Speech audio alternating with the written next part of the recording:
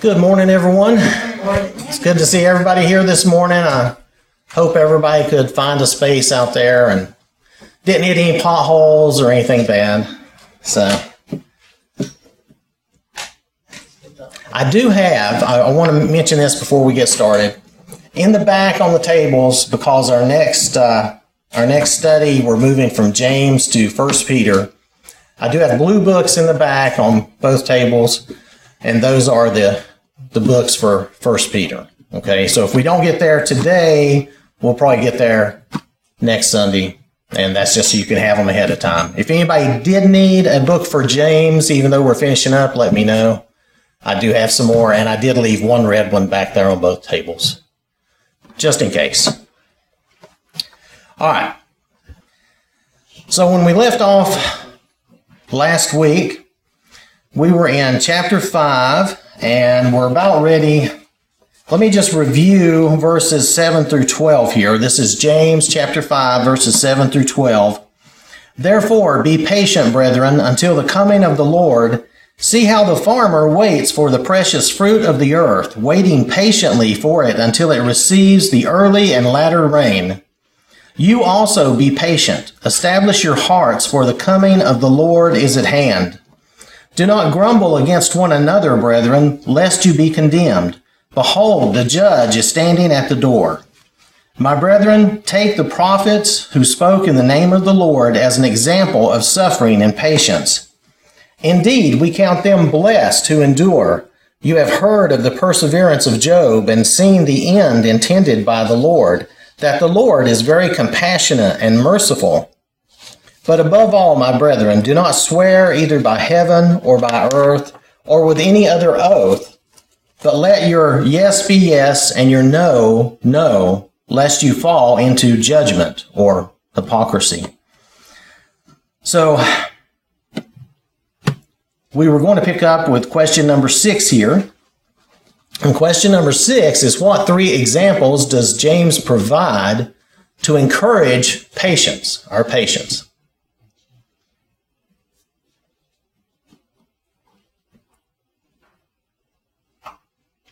If we look at the verses there, who's the first one he mentions? The farmer, right? Yeah, the farmer. The farmer who waits patiently for the precious fruit of the earth. You can't expect to throw your seed down today and come back tomorrow and get tomatoes. It's just not going to happen. It's not the way it works. We have to have some patience. We have to do appropriate things. So then another example, the prophets who spoke in the name of the Lord, right? Especially you think of the prophets of old. They were speaking about things to come. Jesus didn't come for a long time. And then also, a third example mentions the perseverance of Job and how all the things he went through. And, sometimes we complain about how hard our life is and the things we go through. Probably none of us has gone through as much as Job did. And yet, our life is, not that hard, but it does show that we're rewarded at the end of our life. And Job was rewarded for enduring, or I guess our patience and endurance is rewarded. That's probably the best way to say that. All right. So we're going to move on past that to the next verses, looking at James chapter 5, verses 13 through 20. 13 through 20. Is anyone among you suffering? Let him pray. Is anyone cheerful? Let him sing psalms. Is anyone among you sick? Let him call for the elders of the church, and let them pray over him, anointing him with oil in the name of the Lord. And the prayer of faith will save the sick, and the Lord will raise him up. And if he has committed sins, he will be forgiven. Confess your trespasses to one another and pray for one another that you may be healed. The effective, fervent prayer of a righteous man avails much. Elijah was a man with a nature like ours, and he prayed earnestly that it would not rain, and it did not rain on the land for 3 years and 6 months. And he prayed again, and the heaven gave rain, and the earth produced its fruit. Brethren, if anyone among you wanders from the truth, and someone turns him back, let him know that he who turns a sinner from the error of his way will save a soul from death and cover a multitude of sins. So if we look at question 7, what does James encourage one to do when suffering?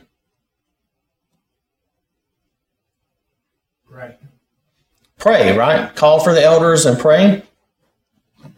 Or to pray when suffering? Yes, to pray when suffering. Sorry, I think I'm getting ahead, but to pray. And then when we're cheerful, what should we do then? Sing. Sing praises, right? And I would say we should probably sing praises anyway. I don't know of any time that singing praises has not cheered me up or lifted my spirits or made me feel better. Yes, Jim? Backing up to the first thing that we're supposed to do. Our prayers can be for what we need, but it also need to be prayers for thankfulness for what God has done. That needs to be a daily thing.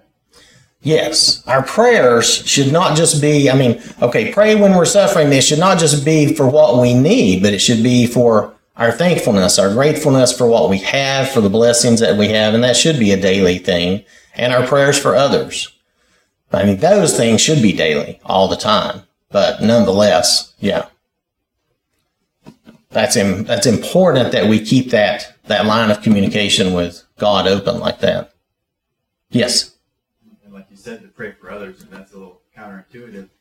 If we're suffering, we're going to pray for ourselves because we're suffering, we need help. But praying for others, even while we're suffering, recognizing that others are suffering and have needs, can help us to have some comfort recognizing we're all together in this too. That's right. When we pray for others, we can realize, that can help us to realize that we're all in this life together and that we're not alone in our suffering. Everyone is suffering in some way. We're all going through something. So that's true. That's a good point. I was thinking of Christ on the cross as he was suffering. He prayed to the Father that he would forgive them for what they were doing. So, like he said, we can be suffering and somebody else is suffering and we can go to God for them too. Well, yeah, Jesus' example on the cross of praying that God would forgive those because they didn't know what they were doing. He was praying for others at a time where definitely I would have probably been praying for myself. It's just, that would be a tough time to look at and pray for others. So that's an excellent example. Shirley? I think it's very important to pray for others because sometimes you might be so sick that you can't pray for yourself. So it would be very helpful to pray for that person. Right. And sometimes people can't pray for themselves if they're so sick, if they were to be in a coma or something. So we should pray for them. Or they could have other things, but that's just one example that popped to mind. Yeah. Does anyone have anything else on that? I know for a fact that he does answer our prayers and times like that when we're praying for healing. And I'm thinking about him. He sometimes answers our prayers, or sometimes immediate. We don't realize how close God is to us. He's right here. Right, God is right here with us. I kind of have a feeling he's off there someplace, but he's not. He's here. Right, he's here with us. The Lord is always near. He's with us all the time, and he's always. And when we do get that feeling sometimes that he's off away from us, that he's not here, but he is. Sometimes they're immediate. And he does answer prayer, yes. And sometimes it is immediate. Our prayer just has to be in his will, right? For that, that's the thing. So. I thought of something else too. Yes. We know that Paul suffered some infirmities, and one of the apostles could have healed him of that, but the Lord allowed him to suffer because in his suffering, he could do more through his suffering than he could if he was more agile, probably, because he could see he was dependent on God. Yeah, Paul was suffering some infirmity, whatever that may have been, but But yeah, let's see. How did he phrase that? He said, "My grace is sufficient for you." So it was to make sure that he would not become what possibly I can't think of the right word, too proud or too boastful. That he would rely and acknowledge rely on God and acknowledge God. Yes. He called it a thorn in his side. Yeah, a thorn in his side. Right. I think that's probably why Luke traveled with him so much, because he was a physician, and there was probably times that Paul needed some help. And that very well could be because Luke did travel with him, and Luke was a doctor, right? So yeah, so Luke traveled with him, and maybe that was to help him out if he had issues with that.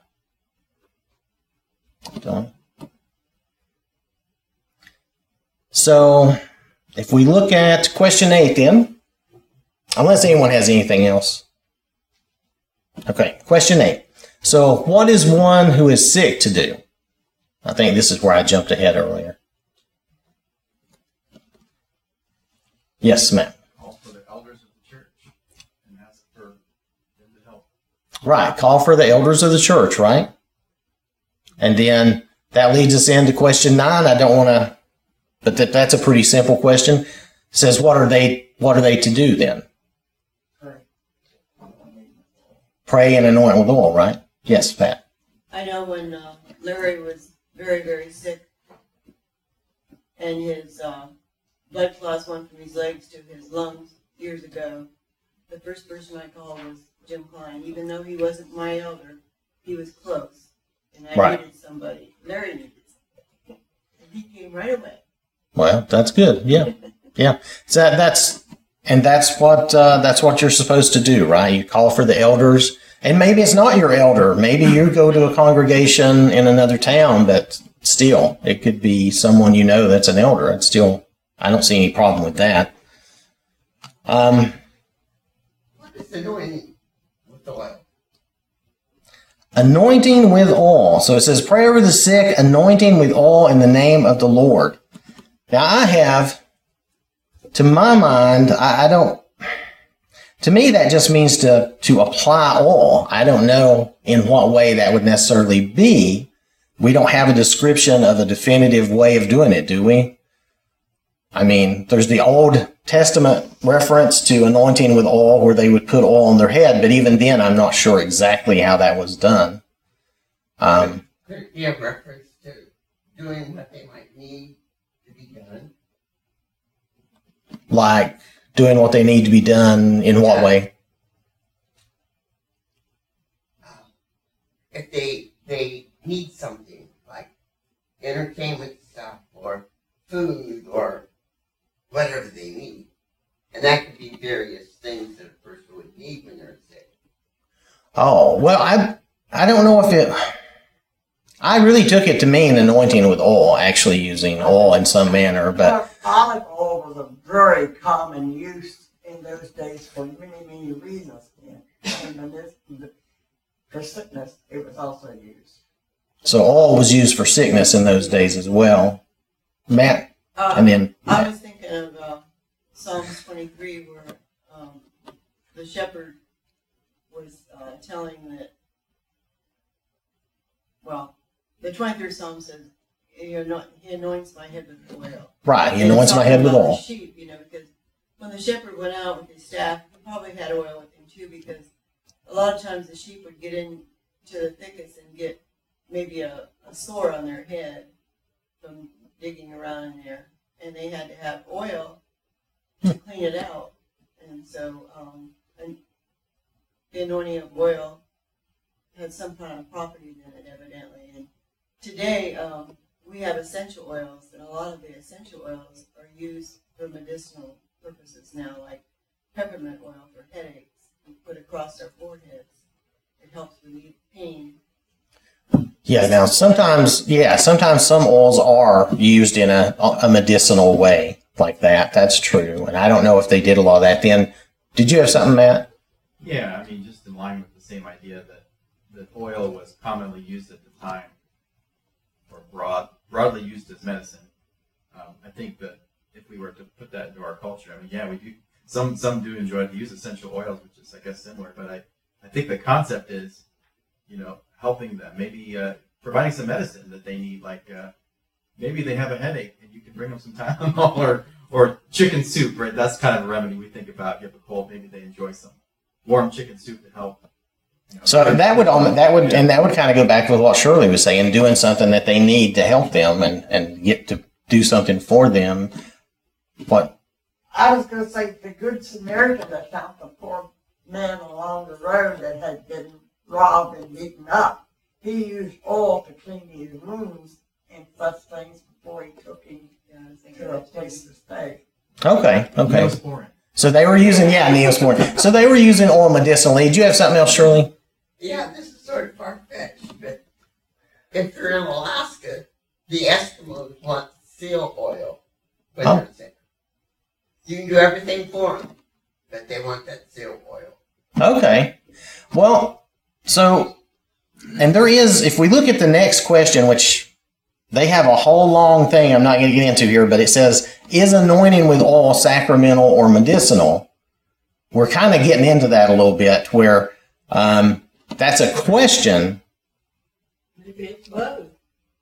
And that's what I wondered, if maybe that was both. That's the way I've always looked at it myself.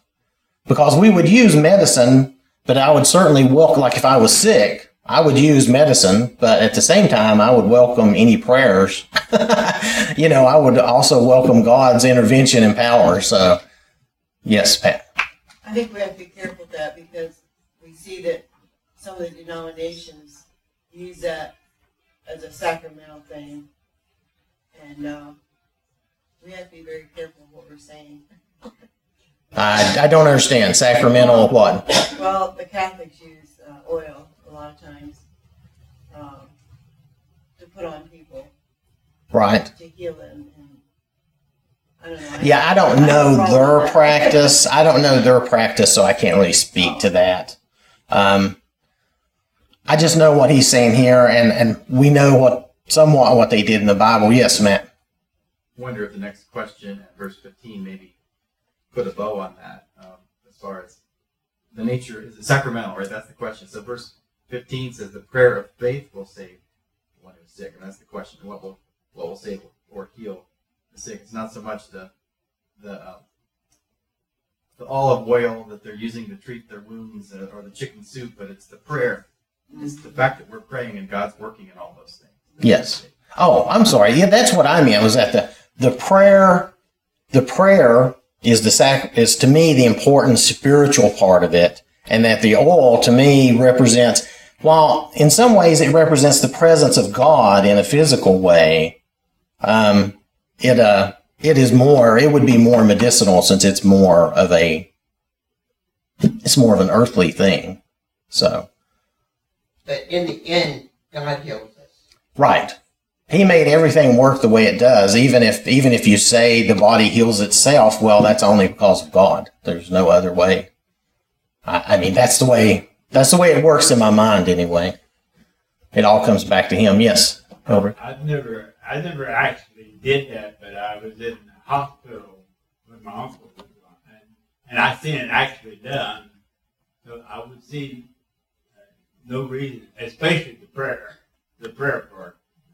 And for the rest of it, I have seen it done. But a hug can be as medicinal as doing something for someone, and I'd say that the oil of doing that would be like someone is feeling bad and you give them a hug. It's right. That can be. It's a healing thing. Even just giving someone a hug when they need it can be medicinal too, in a way. That can Absolutely. Boost their spirits and help them. But you've seen that done. You didn't see anything wrong with them doing it, especially the prayer, right? That's what you were getting at. So. And as a nurse, I had called priest in for last rites. Not that I believed in last rites, but it was the patient that needed the last rites. And when the priest did come in, he had some oil. But what kind of oil it was, I do not know. Oh, yeah. I don't know what kind of oil they use either. I would assume it'd be some form of olive oil, right? But I don't know that. It could Yeah, be I something was just saying special. They wouldn't tell you what kind of oil they Yeah. had either. You can buy a sweet oil. I'm not sure. I think that's an olive base, but I'm not sure. Oh, well, I don't know. I'm just. When the three wise men, well, we don't know how many wise men are there. When the wise men came to see Jesus as a child, one of them offered up myrrh, which is an oil, I believe, from a special okay. tree. And then we see in the Bible too where one of the ladies anointed Jesus with oil and washed his feet with her hair. Right. Now, she did anoint his feet with oil, and like you said, used her hair. And that was special, and I'm not sure. Did it say what kind of oil she used on that? No. Do y'all? Like Was it? Like her. nard. Oh, okay. Okay. All right. And there was another time, didn't someone anoint his head with oil as well? Well, yeah, and I think one of them shed tears and washed his feet with her tears in her hair. So, but those are examples we have. We don't always know, all the details, but in that case, that's different. Did you have something, Jim? I just wanted to say, we don't need to read more into this passage than what is stated here. But we need to follow it because it's the Word of God presented by Peter. I have done this, but it depends on what the individual is wanting sometimes too. Right. And if Peter's saying it, there was a reason for it.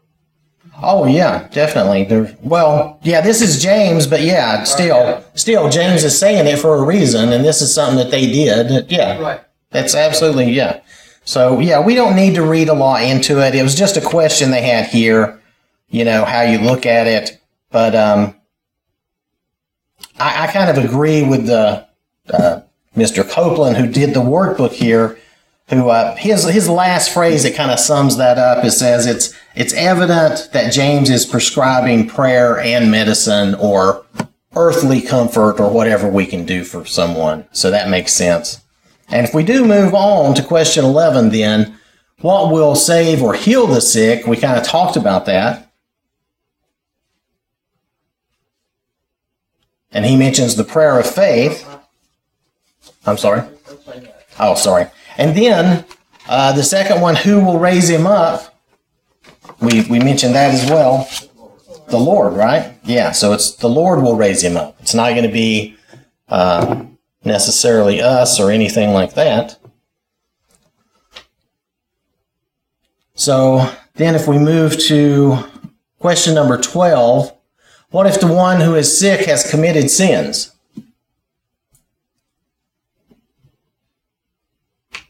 It says to confess your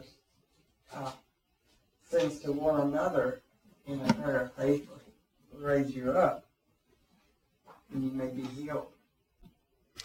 Right. I think it's confession and the prayer are with each other that does what God meant for it to do, and that's to forgive you. Right, and that's actually in the next verse, but in verse 15, he says that the person will be forgiven, right, if they've committed sins. So, but that's right. She was answering question 13, what are Christians to do? Confess sins to one another and pray for one another that they will be healed. Yes, Matt. And it might even go back to verse 13 where this is introduced by, if you're suffering, pray. If you're cheerful, sing. Well, if you're suffering and praying, you have sins, you should be praying for forgiveness, and that may be all part of the context here. Right. I think all this does tie back together to the singing and the praying, because this is all about praying really in a lot of ways. Yes, Jim. 16 says to confess your sins. If you got sins that you need to confess, then you confess them. And then you pray for and they're forgiven at that point. Without confession. Well, the original thing was in verse 15. If you look back at verse 15, hold on a second. It says, when they're calling the elders and they'll pray over him, and the prayer of faith will save the sick, the Lord will raise him up, and if he has committed sins, he will be forgiven. So in that case, that was specifically really about someone who was sick and calling on the elders. They could even be possibly incapacitated, like had been mentioned.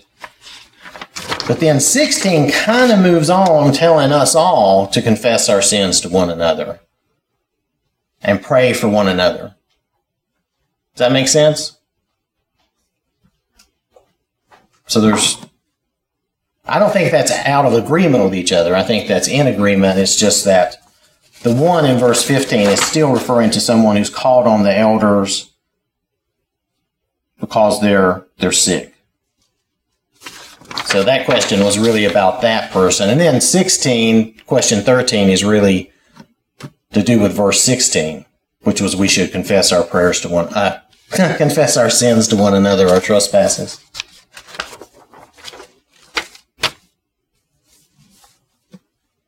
That they may be healed. Does anybody have anything else on that? So, question 14. What avails much? We're staying with our theme.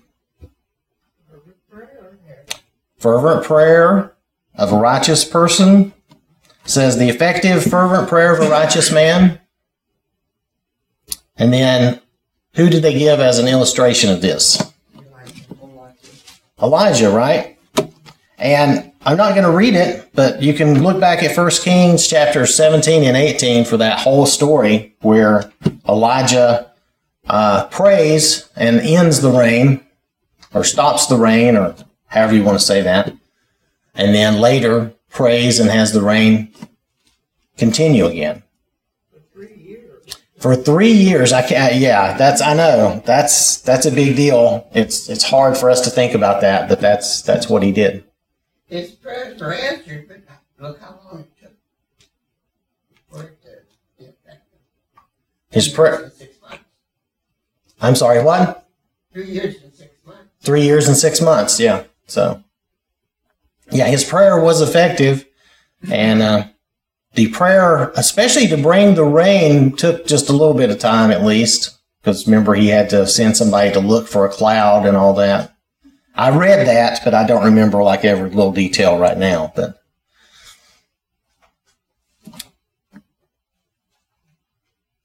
so if we look at question 15, unless anyone has anything else on that, what happens when one turns a sinner from the error of his way?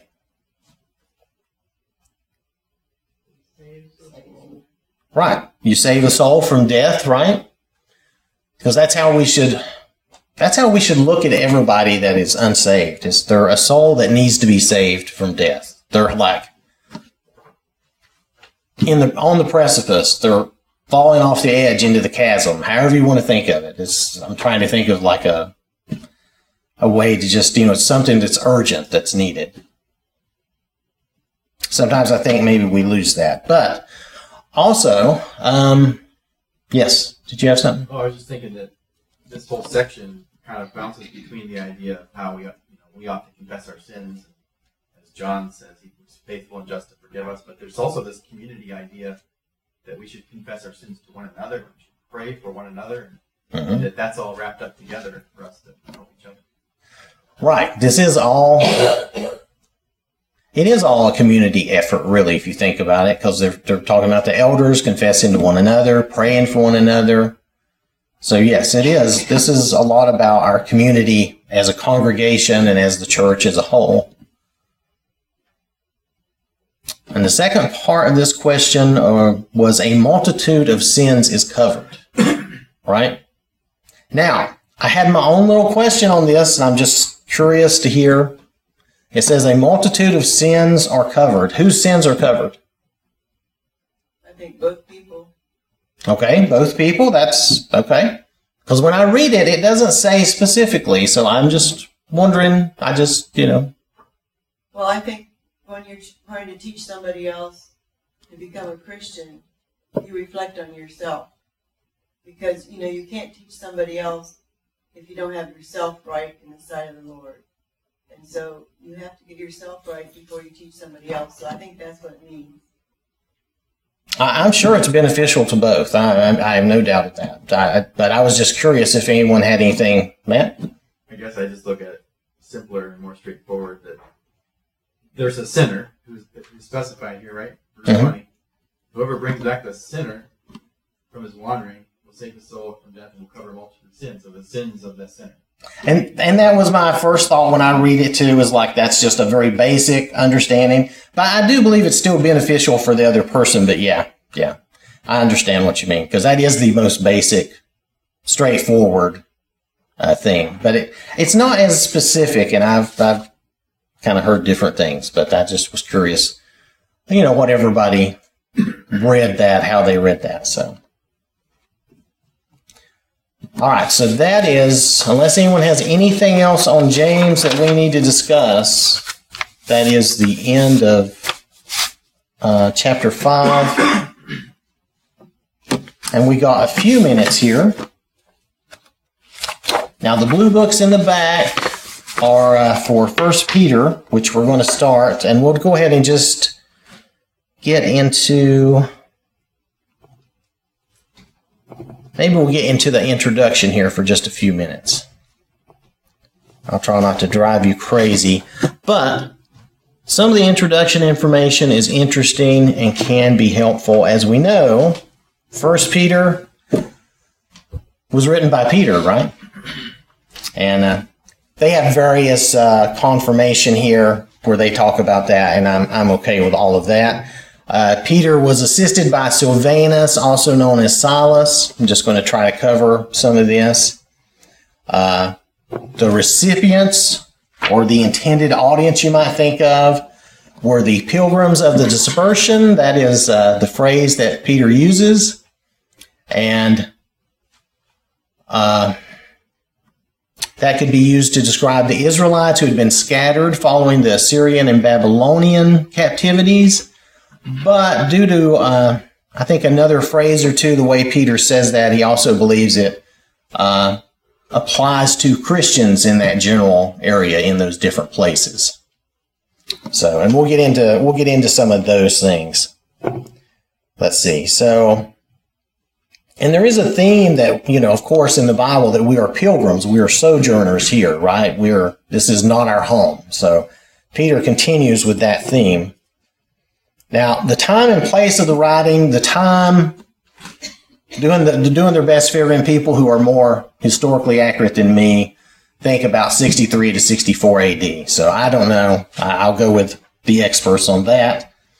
But Peter says that he wrote this from Babylon, and there's a little discussion on that you can have, because did that mean maybe he was writing from Rome or Jerusalem or just anywhere that was maybe against Christianity or against Christians, intolerant of us, you might say.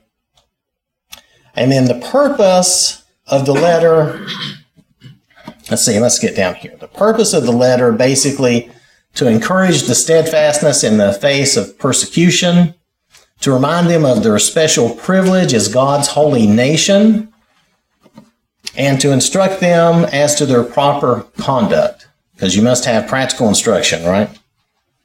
And then the theme, conduct, becoming the people of God.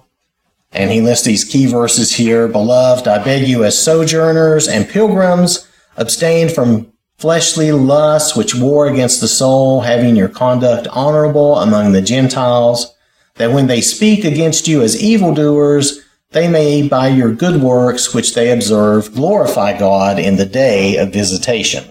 And then you can look at their outline here, talking about the first part of it, about our salvation, and then our duties in Christ. And the first part of it is shorter than the rest. So,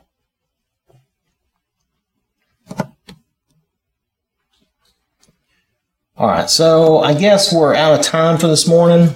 So I'm going to stop here, and we'll pick up with some of these questions and stuff on the introduction to 1 Peter next week, okay? Thank you for your time and your attention.